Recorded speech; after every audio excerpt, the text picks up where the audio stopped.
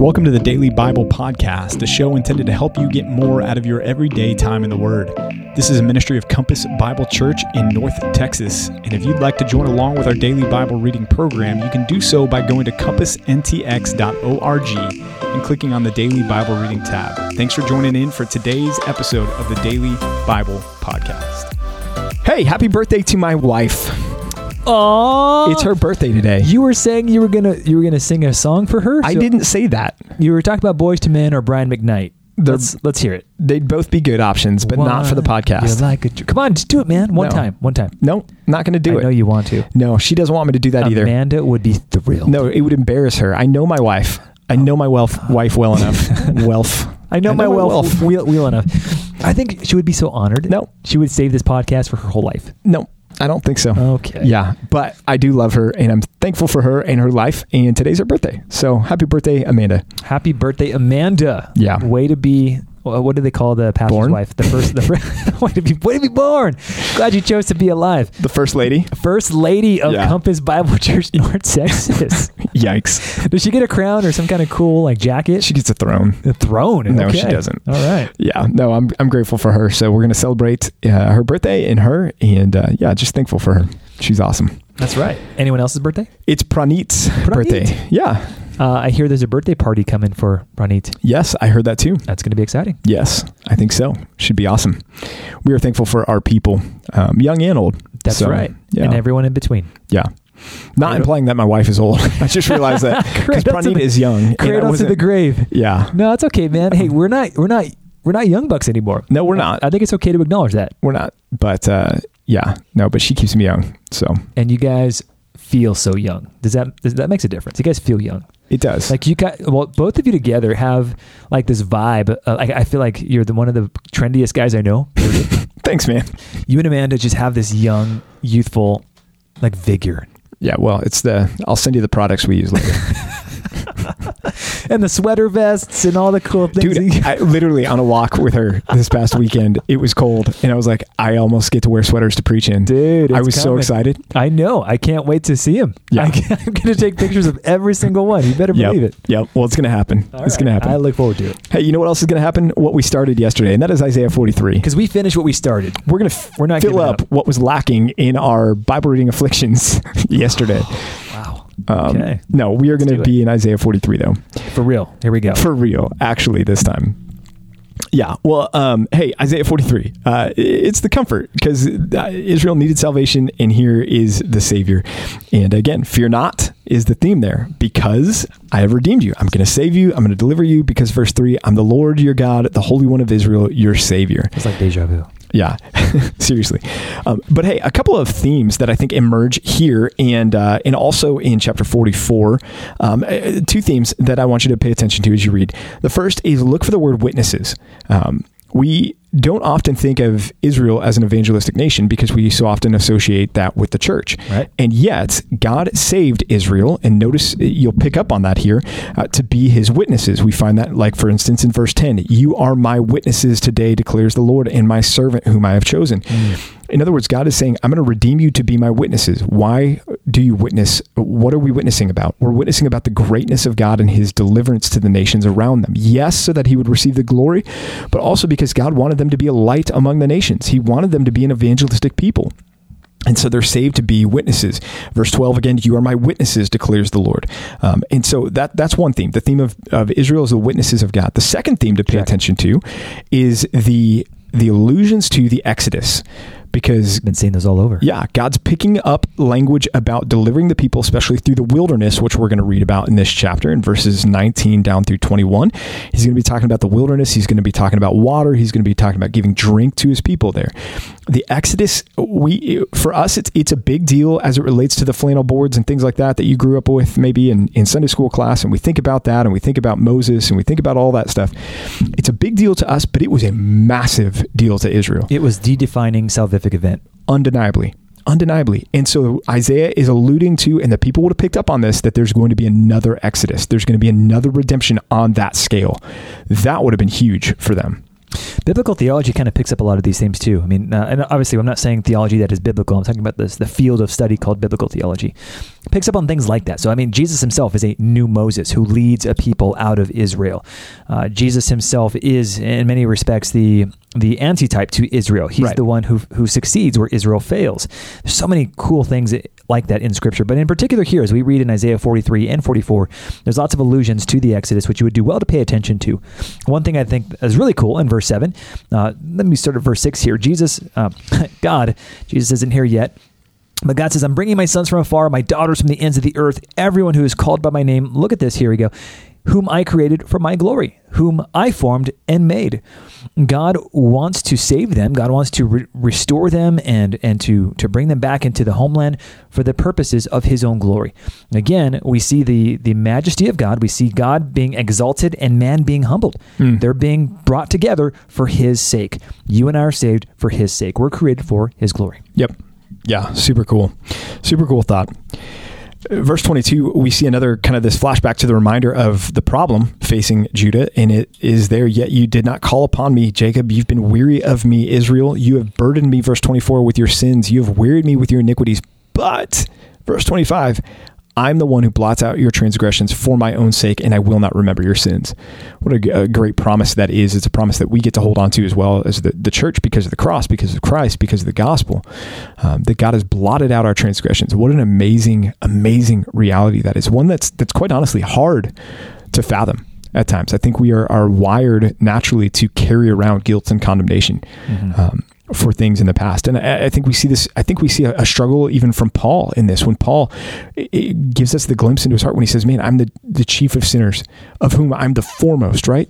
I think when Paul looked back at who he was before Christ, I think there was a very keen awareness of his sinfulness and rebellion against the Lord. And this is just an amazing thought that God blots out our sins and our transgressions, new creations in Christ, but not just in that one moment, like I preached on recently. It's not just that God brought us back to square one with him through the cross, but that all of our sins, our future sins, the sins we haven't committed yet, those sins blotted out because of the cross.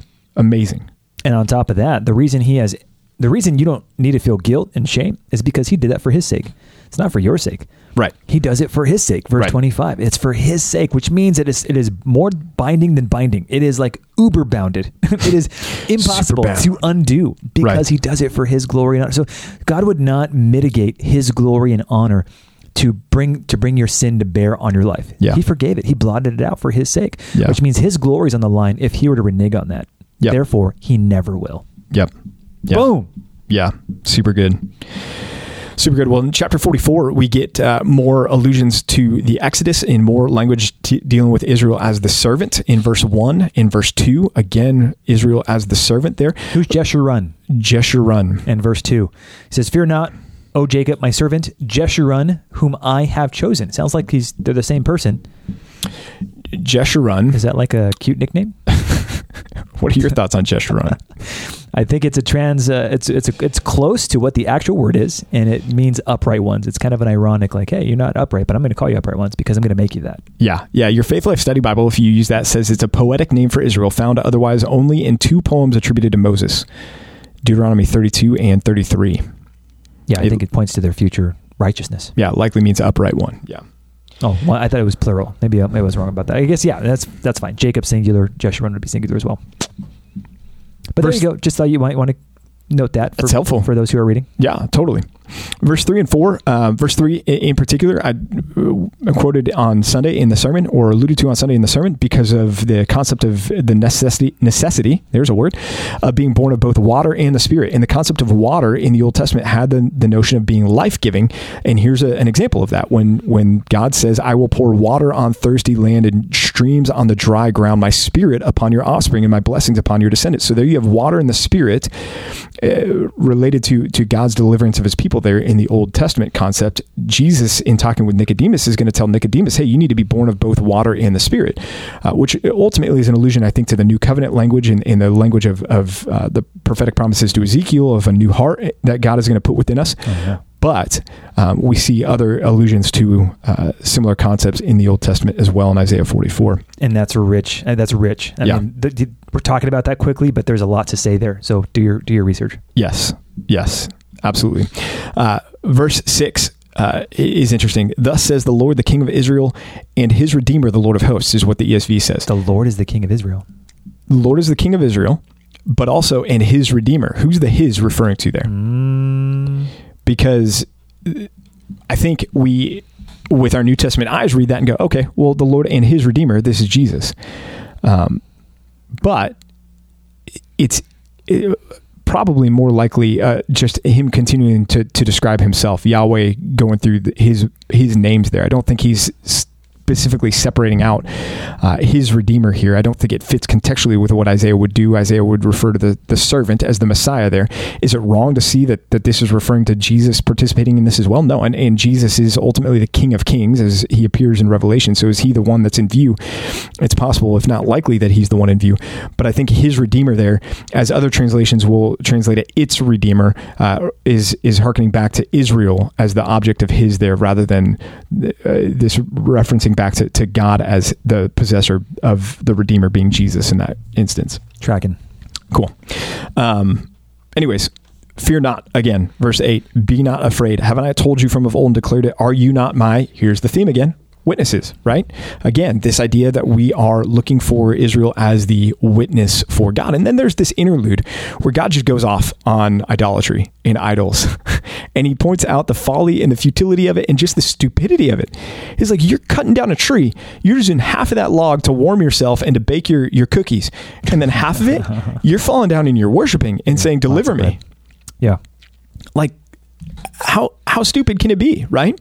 And yet, 2 Corinthians 4, it's sensical to them because their eyes have been blinded by the God of this world.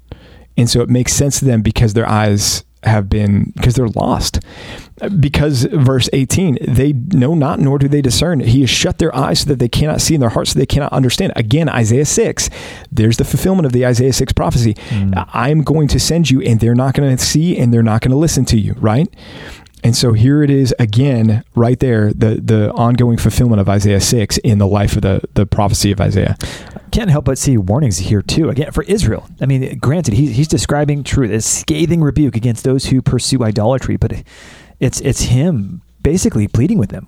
Trust me. Know that I am the way, the truth, and the life. To kind of steal from John chapter 14. Right. I mean, he's even telling them in the passages, in the verses before, is there a God besides me? There is no rock. I don't know of anyone else, guys. I'm the first and the last. Besides me, there's no God. I'm the one. Trust me. Follow me. Right.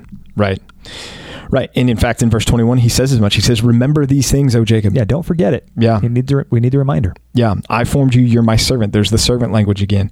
I blotted out your transgressions like a cloud and your sins like a mist. I've redeemed you. For the Lord has redeemed Jacob, verse 23, and will be glorified in Israel.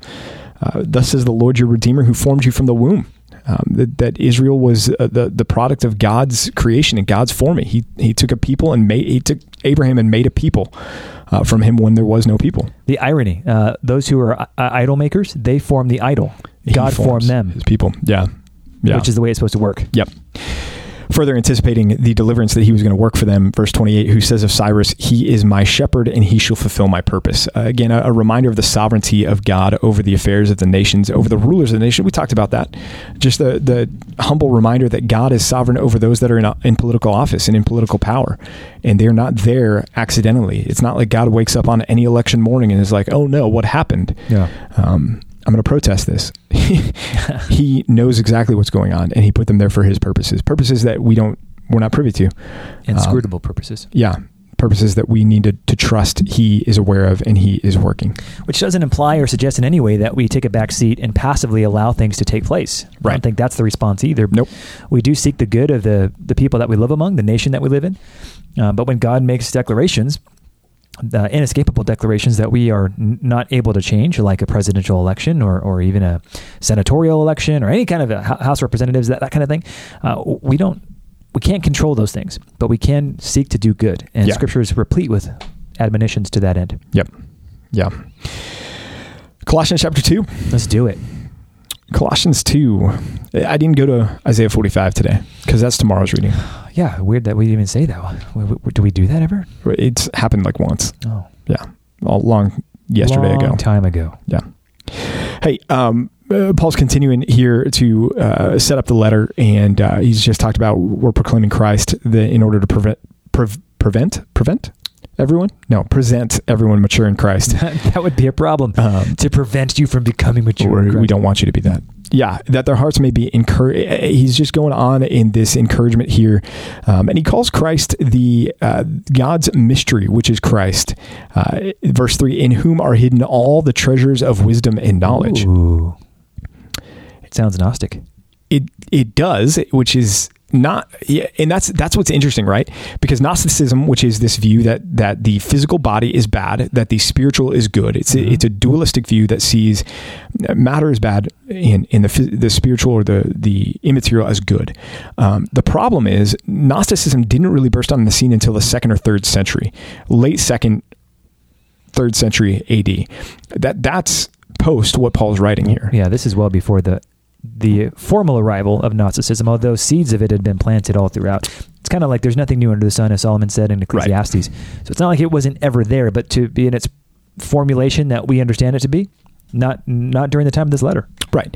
And yet what they were up against, like Pastor Rod was just saying, is there were threats to the true gospel that were, and this is what comes out later in Colossians, where people were claiming these mystery religions, where they had access to a special degree of knowledge that was exterior to what they were being taught in the churches and what was being circulated around in the scriptures. And so Paul's writing to them to say, look, Christ is the one. No, not Christ plus. Right. Just Jesus. Yeah. Jesus alone. Yeah. Christ alone.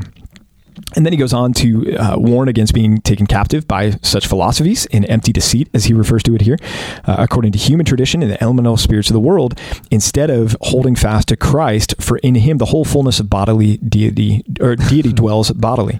That's huge. The whole fullness of deity dwells bodily in Christ. Yeah. Can't say that about any person. Nope. No, nor should you. Jesus. Yeah.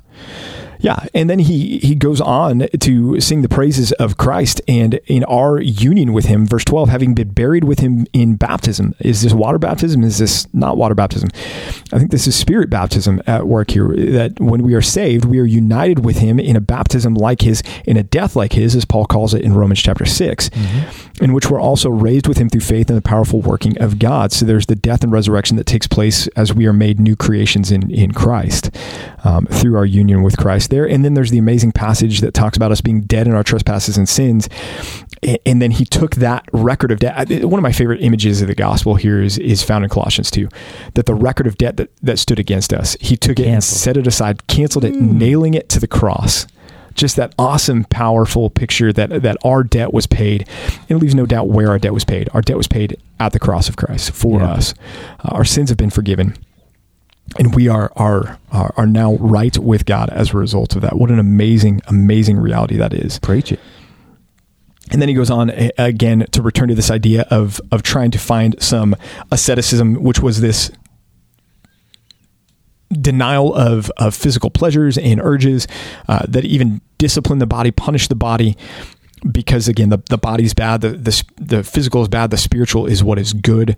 In Paul saying, hey, don't buy into these things. Don't buy into the observance of certain holidays and religious feast days.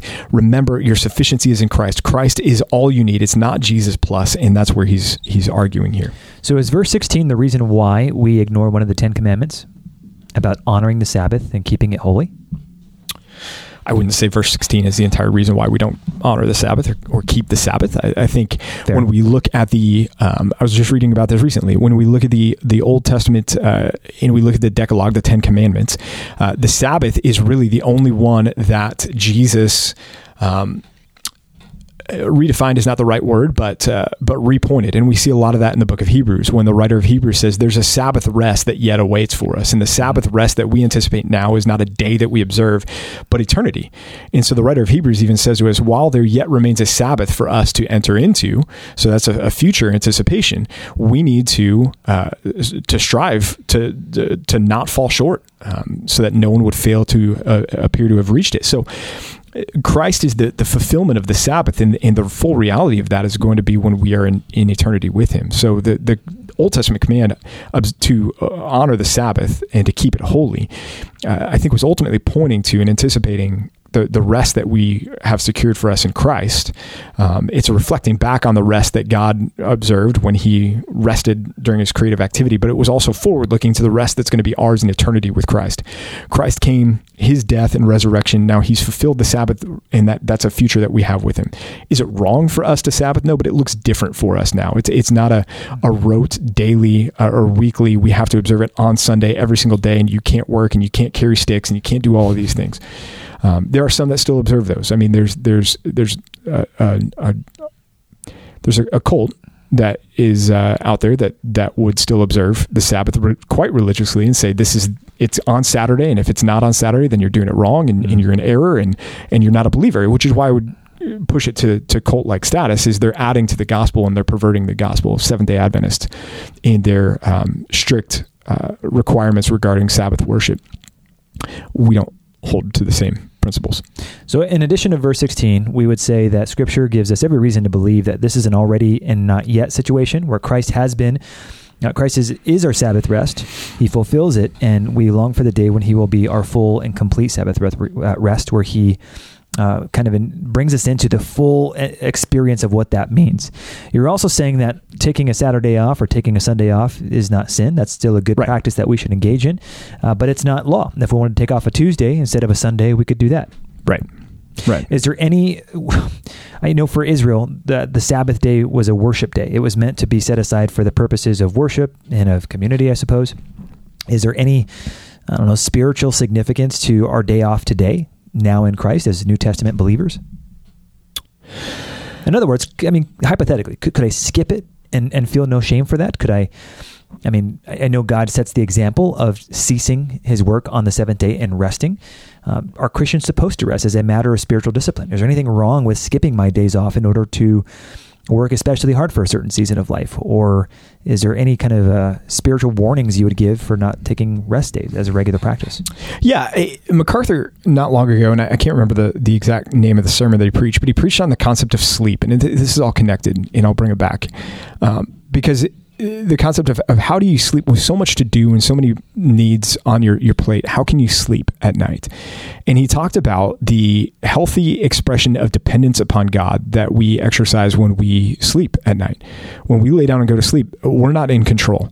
Our brains, our bodies are continuing to keep our bodies functioning, but everything, all of our responsibilities, we're setting them down, so to speak, and climbing to bed and closing our eyes and sleeping. And we are exercising dependence upon God that he's got those things, so to speak.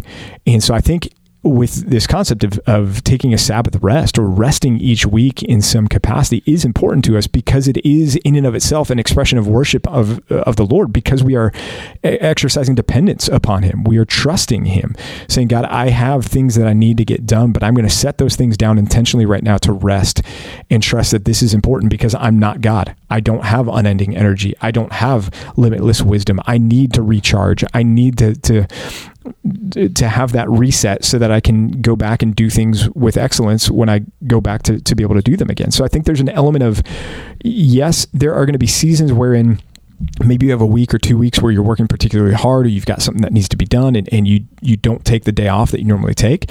But I don't think we should make a habit of that, because I think it's easy for us to develop a godlike complex that would say, man, I'm necessary in this equation, and if I don't show up to do everything that I need to get to do, then the job's not going to get done, and this is going to be a failure. Man, nothing at the end of the day depends on us. It all depends on him. And for us to be able to push pause and say, okay, I'm going to rest and rest intentionally with God as my focus during this, and to thank him for this rest time and to use it well, is an exercise of dependence upon him, and it can be an act of worship.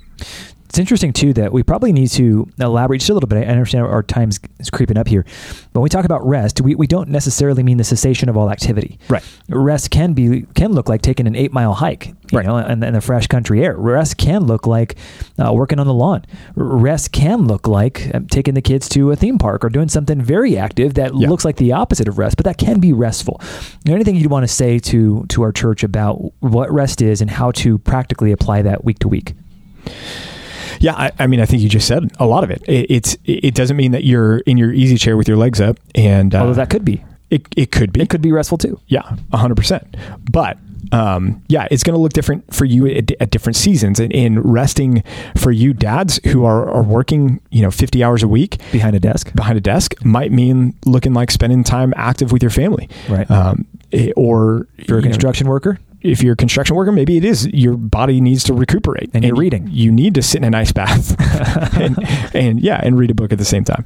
I'm glad there's no ice baths in ministry. You know what? There's actually a place down the block from here that actually does cold therapy. You go do it. Let's do it. No, you go do it. Let us do it. You go do it. Yeah. So rest is there's freedom, there's liberty, if I can use that word, in how you rest. It's just a matter of that we need to rest. Amen. Yeah. Thank you. Cool. Well, hey, join us again tomorrow for another episode of the Daily Bible Podcast. Bye, y'all. Happy birthday, Amanda. And Sing to her. Happy birthday. Bye. Sing. Hey, thanks for joining us for another episode of the Daily Bible Podcast. We hope and pray this has been a blessing to you and your time in the Word. If it has, if you would subscribe to this podcast, leave a like, leave a comment, and share it with some friends and family, that would be awesome. If you need more information about Compass Bible Church here in North Texas, you can go to compassntx.org. Again, that's compassntx.org, and we'll be back with you tomorrow for another episode of the Daily Bible Podcast.